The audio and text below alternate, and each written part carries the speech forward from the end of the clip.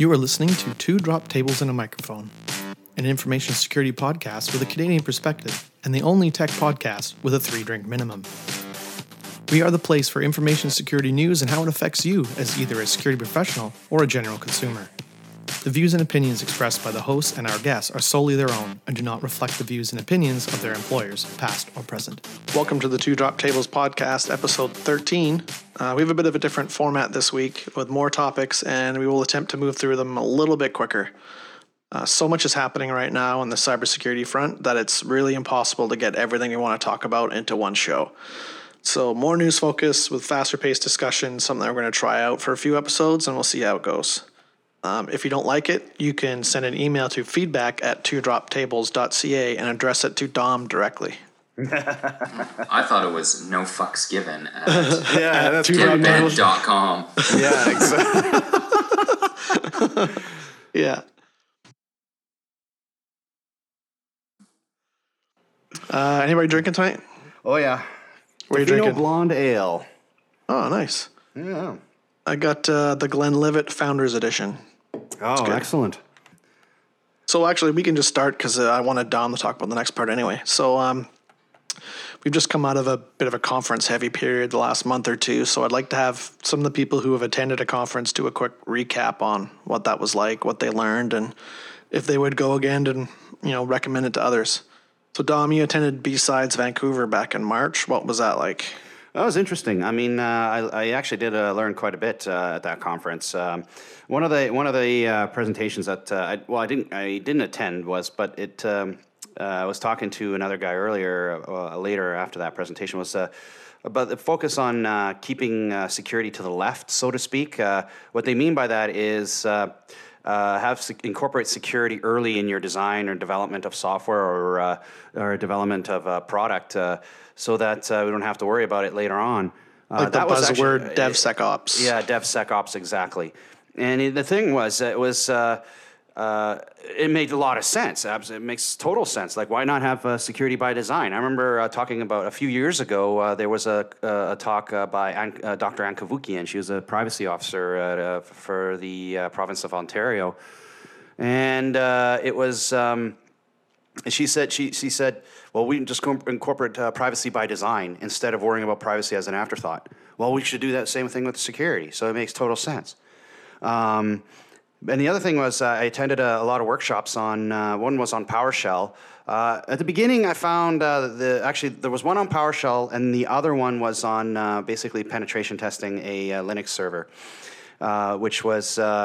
basically, I'm right now working on the offensive security pen testing with Kali, and I thought, okay, well, I should attend those, see what I can learn, so that I can pass the exam.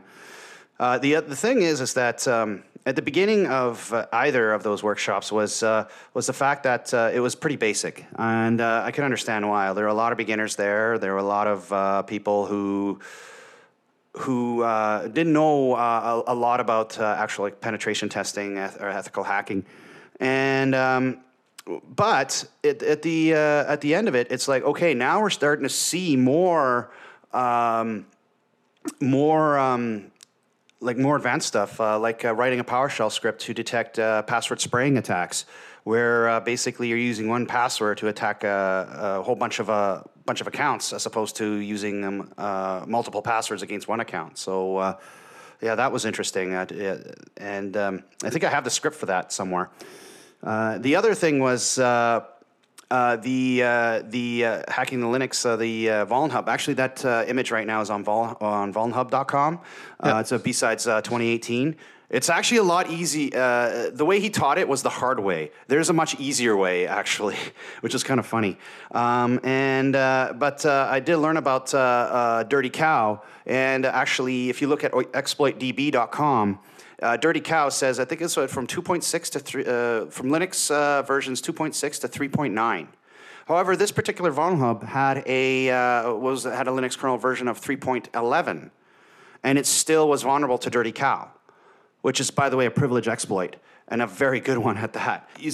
Basically, Dirty Cow is quite a dangerous exploit. However, if you employ SE Linux or security enhanced Linux, then it won't work. Like, it actually prevents a lot of privilege escalation attacks. So I would say that if you're going through the Vuln images, I'm just going to strictly say that if you go through the Vuln images, try to know your exploits. And just because it says that you got a range of versions, say 2.6 to 3.9, maybe you might want to go one or two above that, or maybe even one or two below that. Because that was actually in the Exploit DB site. You're looking at what they tested it on, as opposed to what is actually vulnerable. So there is a difference there. The other talk was on threat modeling with Adam Shostak. He is former Microsoft. He worked for Microsoft working on threat modeling. He has quite a deep. He wrote quite a deep book on threat modeling, and he was going through. Like the whole ins and outs of threat modeling, the whole ins and outs of what it takes to analyze a threat. He even made a joke about, you shouldn't be trying to threat model an airport, especially with a TSA around. I think that would not end well for you. So threat modeling, because I use that a lot in my day job at the Ministry of Transportation. So especially conducting assessments and on various projects. The thing is that it's not that hard actually, but it does take time to learn. There is quite but once you get it, it becomes easier. It's like you got to learn to walk before you run.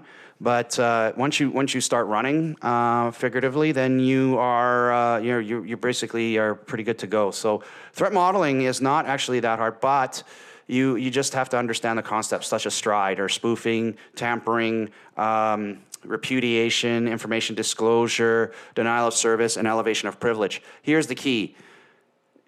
The elevation of privilege in STRIDE, if you get that, all bets are off, right? Whereas the other preceding letters, you just have to, basically you're stuck with that one thing. But if you get elevation of privilege, the other four things just basically fall into place, and you basically own the system, or you own the information within. So, yeah, that's pretty much sums it up with B-Sides. I'd say this B-Sides is really, really cool because I met a lot of cool people there. Went to this party downtown, it's in West Van. At this, I'm trying to remember the name of the restaurant now. It was quite a while ago. But it was a lot of fun. I think it was the RSA. They paid for it. I'm not sure if it's RSA, but somebody basically paid for everybody's food, everybody's drinks, so it was basically free everything. And they had a Hacker Jeopardy, and basically my team that was on won it. It just had a really good time. And the other thing, too, was I met with Decentral, or it's DCTRL, so we ended up calling it Decontrol. So they're a bunch of good people, but, and a little bit unusual, but, they're really into the Bitcoin and cryptocurrencies. And so they had a nice basement down in downtown Vancouver. And, but they were great. We hung out there quite a bit, had a lot of philosophical discussions about Bitcoin, about cybersecurity in general. So, I think once if they put it back on, I think I'd definitely go back. Another thing I'd like to mention is we might try. I've been talking to some people in Vancouver. They want to actually start a B-Sides Vancouver Island. I think you've seen that on Slack. So I think I want to see if we could try working. I'm working with a guy named Code Henry to try to set up a B-Sides Vancouver Island, either here at UVic or at VIU as a start. Probably 100, 200 people for a beginning. We start small. That's what Alex did with starting B-Sides Vancouver, because what he did was he started small. It was a small club last year. I think about 200, 300 people. And then he had it at SFU, Harbor Center this year. And I think this was like twice as better, probably 600, 500, 600 people, like twice as many came out. So basically it's growing. And then we're going to see if we could try to emulate that here on Vancouver Island. That would be awesome. I'll definitely be into that. Oh yeah, absolutely. So you would recommend B-Sides Vancouver then? I think I want to try that out next year. Yeah, absolutely. And the thing is that it wasn't expensive. Like I got the elite ticket, and that's like the highest ticket you can get. It was $106. Well, it's a lot more expensive than RSA that I just went to. I'll tell you that much. RSA was not cheap. Yeah, I'm not surprised by that. I had an awesome time though. I wouldn't I doubt still it. think I'm more of a DEF CON type of guy, but there was lots of talks and sessions that I attended at RSA, and they're pretty awesome too. There's a lot of tracks to choose from. It's geared to a totally different audience than DEF CON, right? Some of the It people is go more to of a both. business audience, yeah. Definitely, it's more business oriented. This is what you do in your organization. But it's set up well. It's all vendor supported, but there isn't anyone who's like, even some of the stuff you see in the privacy and security conference in Victoria, where it's like the last 2 slides are, and if you bought IBM, blah blah blah, you wouldn't have any of these problems. There isn't even any of that. Like, Oh, yeah. they sort of say like, oh, I'm lead security researcher at Palo Alto or whatever when they introduce themselves, and they don't mention anything. Which is good because they right? probably- And you're asked when you do your the survey, like where they pitch in products, because they don't want people to do that.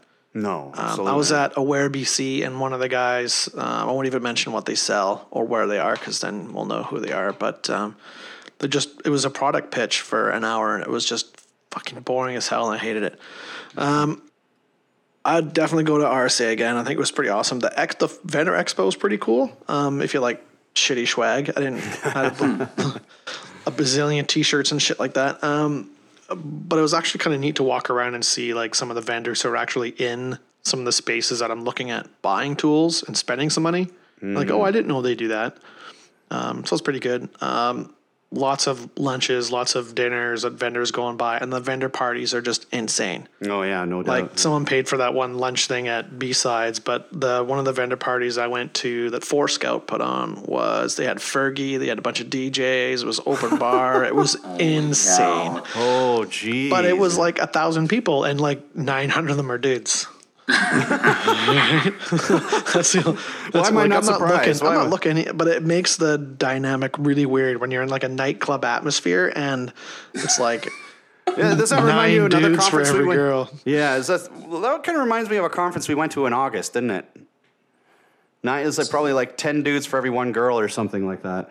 Yeah, DEF CON's a lot like that too. Yeah. But people were much less sweaty at RSA than DEF CON, true, and much better dressed. That's for sure. No one walking around with like antennas sticking out of their stuff either. I know. But they did say basically like don't use the Wi-Fi unless you're on a VPN. That would be stupid. I heard their mobile app ran into a lot of problems too down there.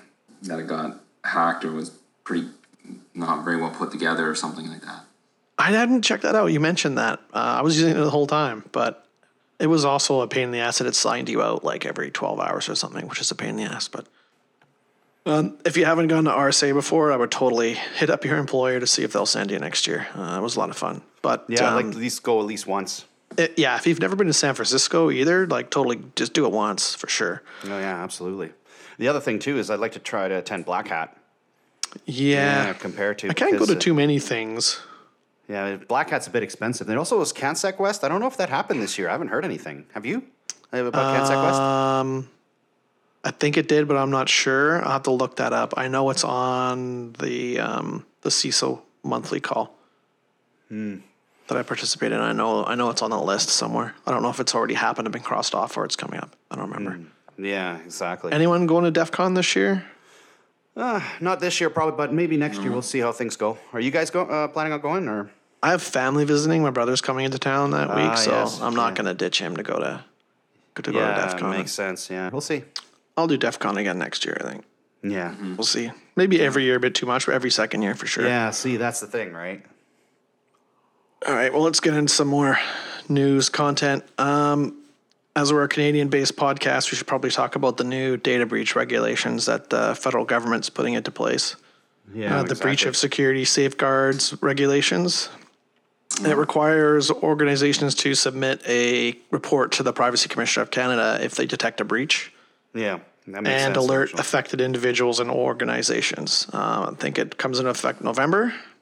And is basically, and I guess it falls under the existing PIPEDA.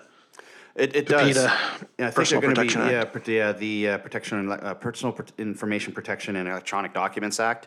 Yep. The PIPEDA basically these mandatory breach notification regulations are based on actually on the European European Union's GDPR, General Data Protection Rules, which are basically a huge set of regulations on the protection of data of private individuals' private data online, and yeah, the GDPR is set to go into effect in May 25th in EU.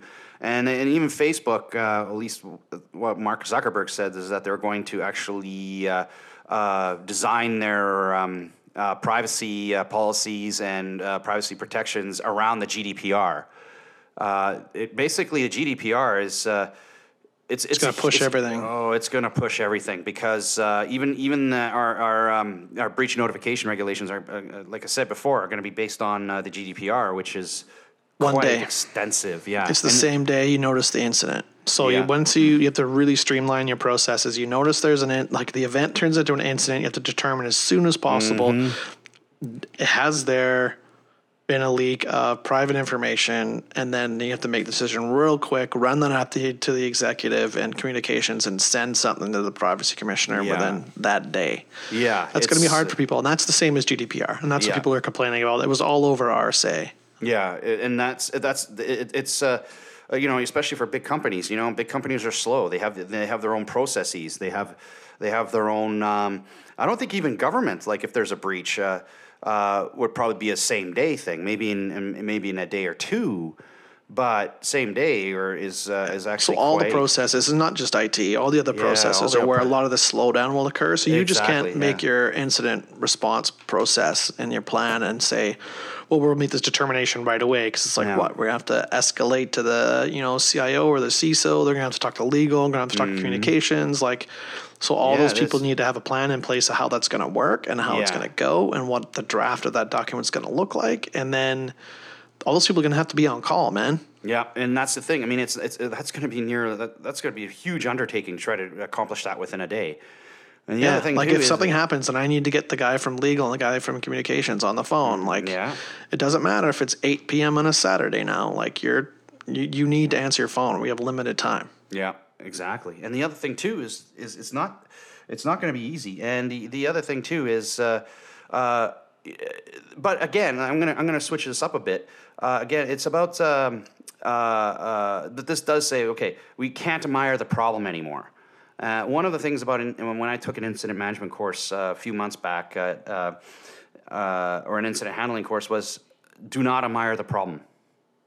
Right? So it'll force them to take action, even though it may not be the best action at this time, or at least in their minds, but it's at least something. So instead of them trying to admire the problem, it forces. I think that's the intention behind it, is to force action quickly to deal with this. Not wait 10 months for something to be reported, right? Absolutely. But is this applying to Canadian companies or any company that has Canadian data that's affected, like a Canadian citizen's data that's affected? Anybody who falls under PIPEDA, which is anybody. Yeah. So similar to GDPR, right? There's a lot of companies who made, like Facebook is a U.S. company, but they have data on people in the EU. So unless they kick out all the EU people, they have to conform, and they might as well just do it across the board because it just makes more sense, right? They're going to end up reporting to every government. Yeah. Basically. Yeah, it's going to be a lot of work. Yeah. Then maybe they take it more seriously. I don't know. I think they will. I think that the intention is for them to say, no, this is serious. This is not something that you can just sweep under the rug. This is something that you better handle right freaking now. But the difference between this and GDPR, even the link that I sent out, if you read that, is that the violation fine in Canada is $100,000. So if I'm a bank, if I'm an executive at a bank and I'm looking at it, I'm like, well, people might not find out and we'll be okay. Yeah. Or if people do find out and the government's mad, it's $100K. Yeah, I'm just going cost to of eat doing that $100K. Fuck that. Like, I just won't tell anybody. Well, it's the cost of doing Whereas business, right? GDPR, it's 20 million euros or 4% of your global annual profits, whichever is greater, not lesser, greater. Greater, exactly. And So the least you're paying is 20 million euros. And if you're, if you're friggin' Mercedes or something and you're paying 4%, that's well more than 20 million euros. You're not happy. You're doing this right because you don't want to pay that $100,000 in Canada. Who cares? Yeah, and that's probably what's going to happen. It's basically this law, these mandatory data. What was it? Data breach notification may not have any teeth. Like 100,000 is like, well, okay, I guess this law doesn't have really any teeth. Like, who holds all the data? Like big companies with huge profit margins. Yeah, would $100,000 made Equifax tell everybody right away? Well, no, No, they probably but with they probably 4%? just like 4% would. will. Oh yeah, 4% definitely would make Equifax think twice. Yeah, it's not good enough. I also don't know the definition of information that threatens individuals with, quote, real risk of significant harm, quote. I don't know if that's defined better. It must be. I think there was sort of a conversation on Slack about what that actually meant. But I don't know. It seems I like haven't read into it enough. It's just basically anything, right? Anything. Like if your SIN number's in there, if, all that sort of stuff is in there. Even your email data's address. in there. Email address isn't Not real so much in risk of Canada, significant real risk of significant harm is probably not your email address, but it's No, definitely but, any of the financial stuff. oh yeah, absolutely. Health records. Or your SIN number, health real records. risk of That's significant another harm. one. Oh yeah. Yep. Yeah. So I'll be just writing a briefing note now to let everyone know that this is coming and we need to update some of the IR processes we already just created, or also I should say updated, not created. Yeah, just got to find out how the GDPR will affect us in the provincial government, because they are actually looking at it, and they are actually. I've been hearing privacy people are actually saying, we have to deal with it. So if you're from the EU and you go to a hospital in BC and your health record is in there, now they're bound to GDPR because that record's there and they don't know it's there. Yeah, exactly. Crazy. Yeah, it is. But it's not bad things anyway. GDPR goes a lot further than just reporting. There's a lot of other stuff in there as well. This is just reporting, but yeah, exactly. I mean, GDPR is like what? It's a massive document. Yeah, but this is a good step anyway. Like we've been saying that we needed more stuff like this, so I'm glad to see it, and we'll just see where it goes from here. Next topic then, Drupal. Drupal's not doing very well lately. It's drooping big time. Yeah, 3 release flaws in 30 days. Early on in the year, it was WordPress, and now I guess it's Drupal's turn to look shitty. So a series of vulnerabilities were discovered, and they're actively being exploited. And one of the things I noted was, coin miners, of course. Of course. That was a really good one for us to think when we did that, what to expect for a 2018 episode. And that's coming true again and again and again. Like people find an exploit. And there was a lot of discussion about that at RSA. Someone was saying that a server with health information was owned and they didn't even look for data. They just installed a coin miner. Yeah, they just wanted the processing power to mine Bitcoin or mine Ethereum. That's essentially what's happening now. Yeah, it's not Bitcoin. It's Monero because it's anonymous, right? Yeah. Or Monero, it could be anything, even Zcash or whatever. But the thing is that with crypto mining, it's that's the big thing right now. I mean, it's instead of like breaching data and then trying to sell it in the underground market with basically an increasing chance of getting caught, why don't you just put a crypto miner on the server? They're probably not going to notice until probably months from now. Yeah. But you're basically walked away with like millions of dollars in cryptocurrency. It's easy money. Easy money, and you can do it on like how many can you exploit, right? So I mean, you can talk about millions of devices. Yeah, absolutely. I mean, that's the thing. I mean, and then if you can, or you get one huge web server, or maybe multiple web servers. I mean, basically, the world's your oyster. Yeah. I think Drupal and WordPress are some of those things that seem to always be vulnerable, and I would really just recommend that you only use it for providing information, like we do. Our blog runs on WordPress, and it's just where people can get the show notes, right? It's just providing info. If you're doing a shopping cart, if you're taking payments, if you're having people sign up and sign in to view content. Yeah, if you're doing anything like where you're having people's info and signing in their payments, shopping cart, like you just choose another. Yeah, just choose another more secure platform. Or use a third party to handle that kind of stuff as well. I mean, the problem is people don't, a lot of these vulnerabilities I think are coming in installations where people don't do anything to them, or they don't really know what they're doing. They're not updating all their plugins Or they core don't files care. all the time, right? So you Or they exploit them once they're completely sitting forget there. about it. Yeah, I know people who exactly. installed WordPress and started a blog and a month later walked away from it and it's running some ancient version. That's right. And so it's just sitting there on a not updated at all, and it gets exploited, and no one even knows. Yeah. Somebody's making money off that, off that website. Yeah, they were installing a bunch of coin miners. Some Ukrainian energy ministry got owned. It's probably Sure, North that one's Korea gonna doing be all everywhere. that. Yeah, I could see North Korea doing all that. They're hard up for cash. So I mean, you're hearing a lot about North Korea these days. So Yeah, I wouldn't be haven't really surprised if looked they're at involved in that. the TTPs and like who people doing threat intel think these actors are. They could just be Joe Blow. Who knows, right? I don't know if they've even caught anybody doing it. Next, then, this one is a weird one with the email hijacking attacks. So a new type of email threat was reported late last year. I think it's come around a lot. We've seen it on Slack lately. So I know there's a bunch of people in the InfoSec community in Victoria, Vancouver, sort of talking about it. And we saw it a couple times at the organization I work at lately. So it's basically an attacker fishes one target and then goes through their email and then finds an ongoing conversation and sends replies sort of trying to be that person. Like it's actually coming from their computer. So they compromise the email account, Yeah. basically, right? So then they send a reply with some sort of malware in there. Yeah, and it's brutal for us because, and particularly worrisome, like we generally tell our users, like, look for unexpected, unsolicited attachments. Look for attachments that are from people you don't know. Look at the subject line and email address. But in this case, all those things are from a legit conversation. And they don't know that the initial target's been pwned. They don't know they've been pwned.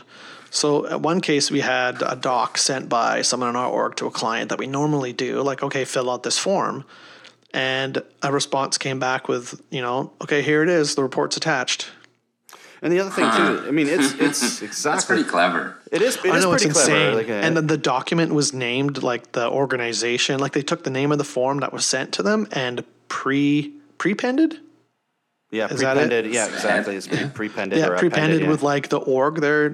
You know what I mean? And like the email looked legit. It was in the middle of the stream. It even came from the IP address of the person's computer. Like there's nothing you could tell. Like, and they're not going to go to properties and check the IP address, but there's nothing in it that jumped out to the user.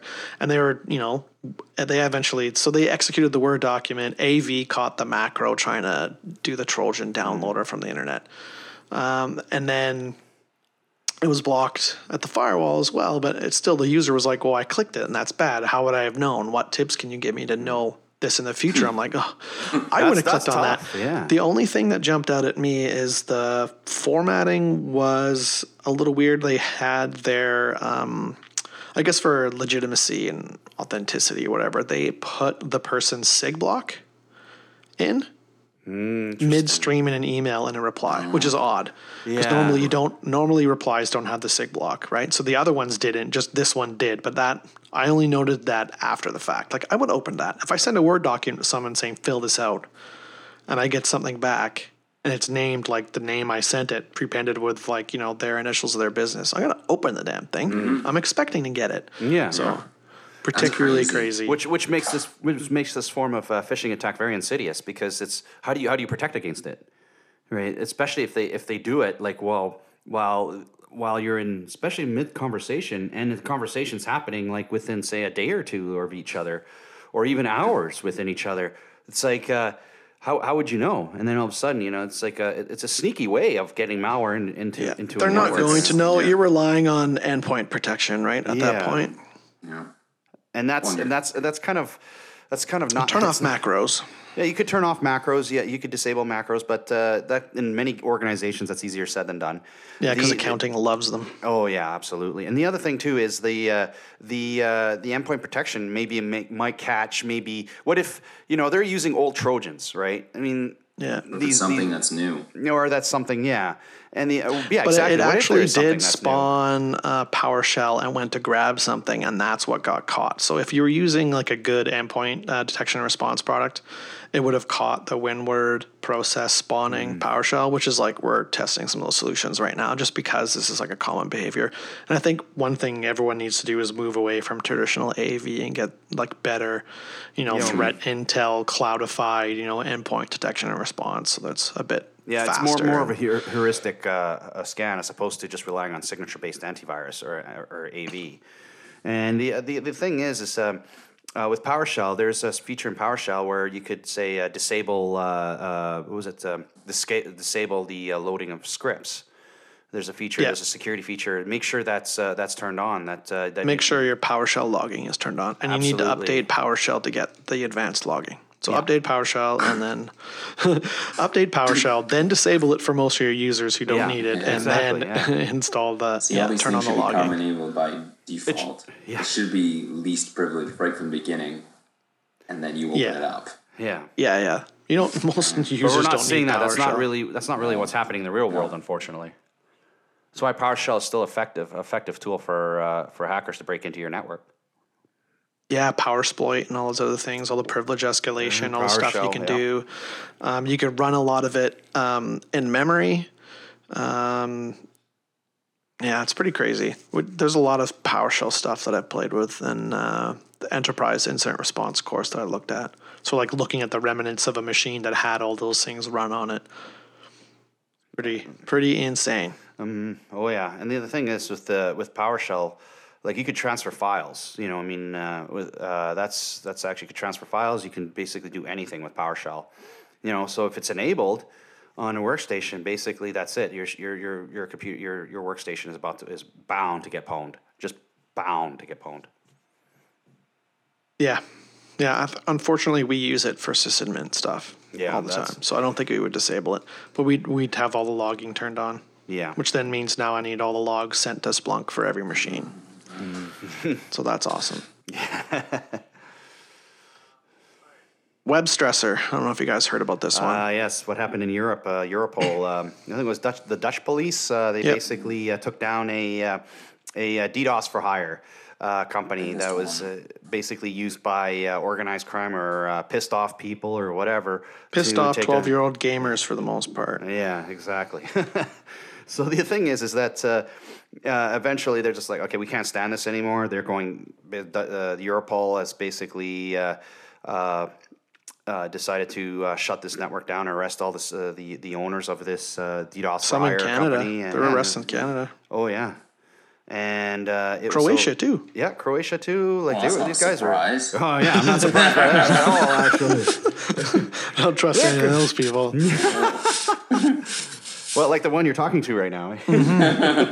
Oh damn, Italy's in there too. Yep. Yeah, I've only met two of them, you and your dad. Yeah, exactly. Ja, ti znaš, ja pričam hrvatski.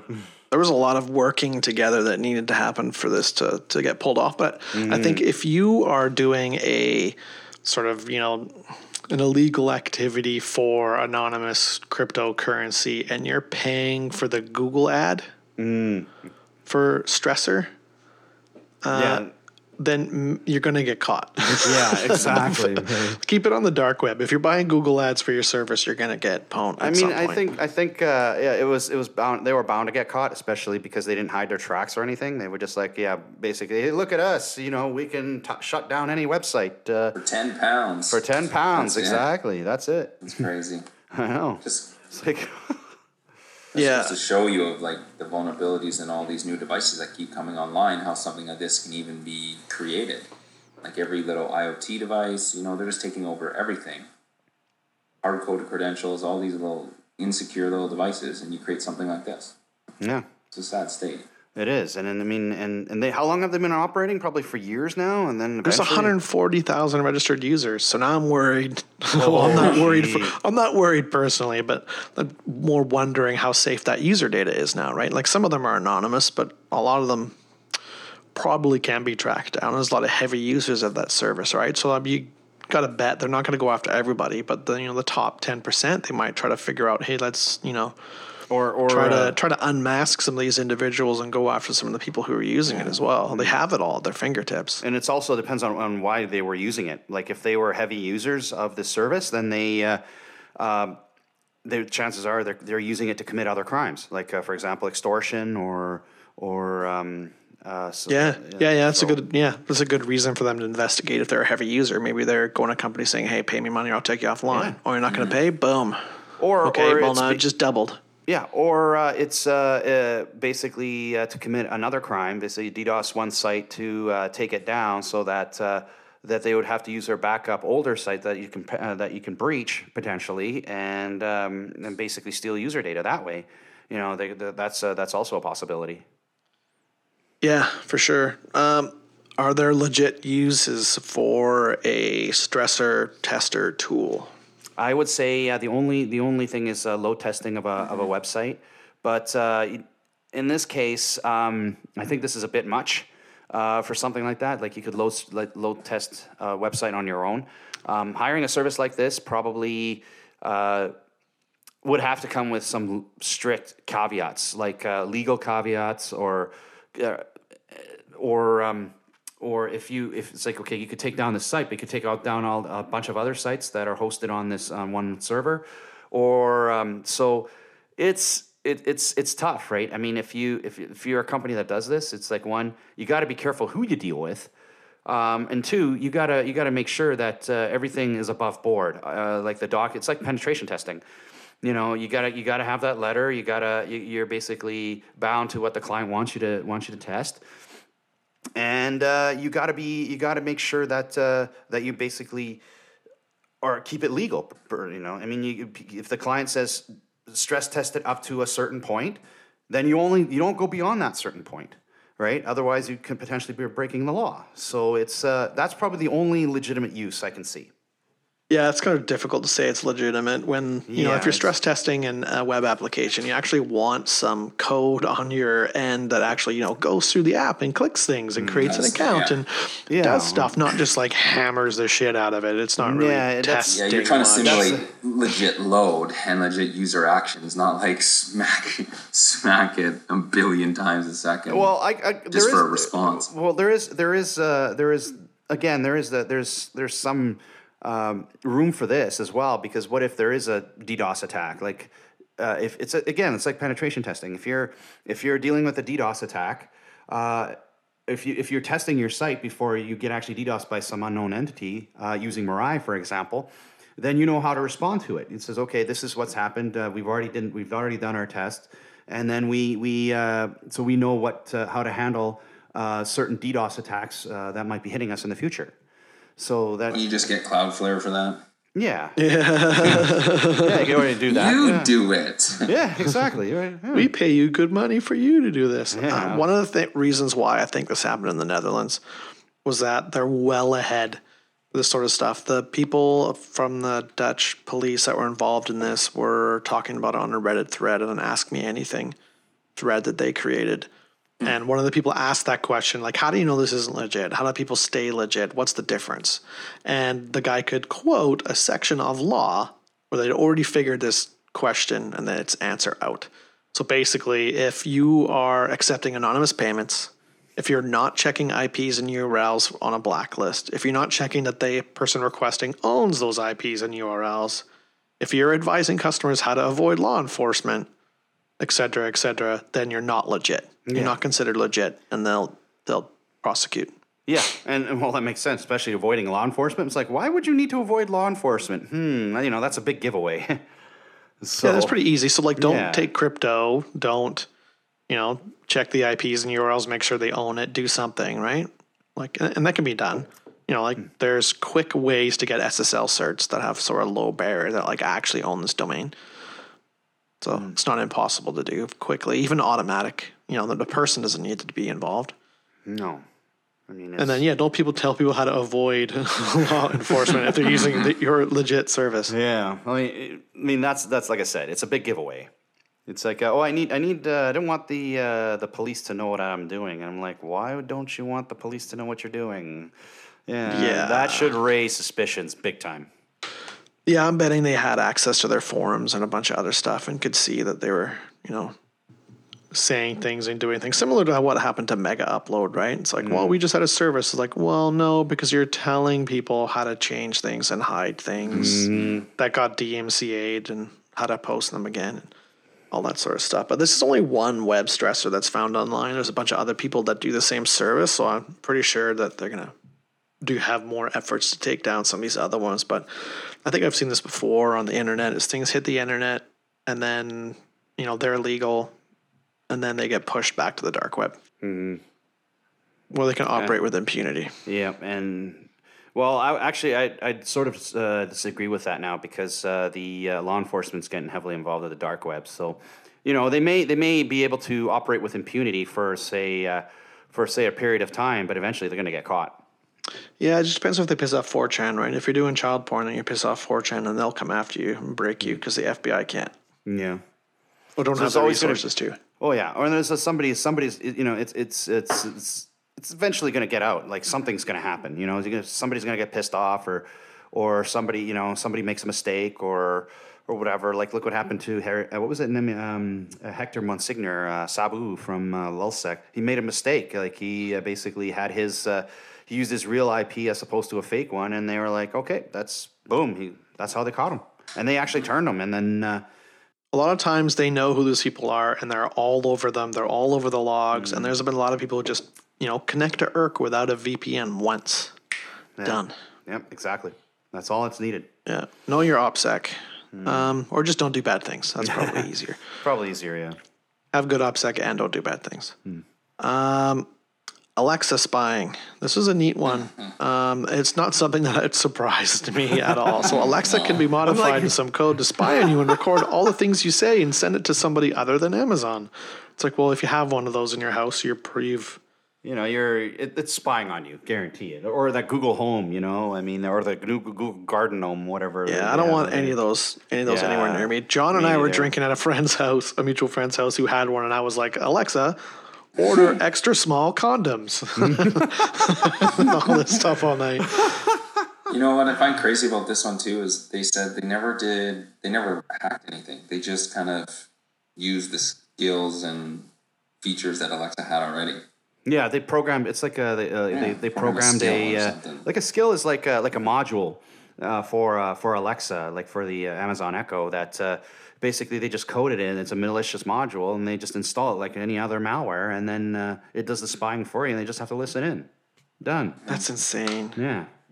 Your phone's probably doing it all the time, but at least that's just like, the NSA. Yeah. Just basically figure anything you say, do online, whatever, it's being captured somewhere. Yep. Oh yeah. It's pretty scary. That's what the dark web is for, but it's so slow. It is. It's very slow. Like, try to surf through Tor. Like, if you need to do anything heavy through the dark web, yeah, it's gonna take a bit of time. If it's really fast, and you're definitely at like a university or the FBI or CSIS or something. Yeah, then you're like, okay, I think I need to stop this right now. Yeah, I need to change my exit node because this is too easy right now. Or I've done that too, where I'm on Tor. I'm like, am I on Tor? Yeah, this is my Tor browser. Wow, because that loaded really quickly. Yeah, I'm like, that doesn't make sense. I know people who bank with it. I know people who surf with it all the time. Like last place I worked at, we had somebody who was doing it. And security found out that they had it installed and made him take it off. And they're sort of questioning him. He's like, well, I don't want anyone seeing what I'm doing. It's like, well, you're on a corporate network. We kind of want to see what you're doing. Yeah. Yeah, that's a little suspicious. That's like the same thing as saying, I don't want to. He wasn't doing anything wrong. I know the guy. He's just privacy and security conscious, right? That makes sense. Yeah. But still, I mean, the way he, I guess, approached it, or the way he reacted was, okay, that looks a little suspicious. Even though it probably wasn't. So in a sense, it's you still have to be careful with it, because it's like, okay, is this suspicious or is this not? It might not look suspicious to you or to anyone close to you, but somebody might find it very suspicious, and then all of a sudden you could be in a heap of trouble for pretty much something that you thought was legit. Yeah. Anybody got anything else from the last couple weeks?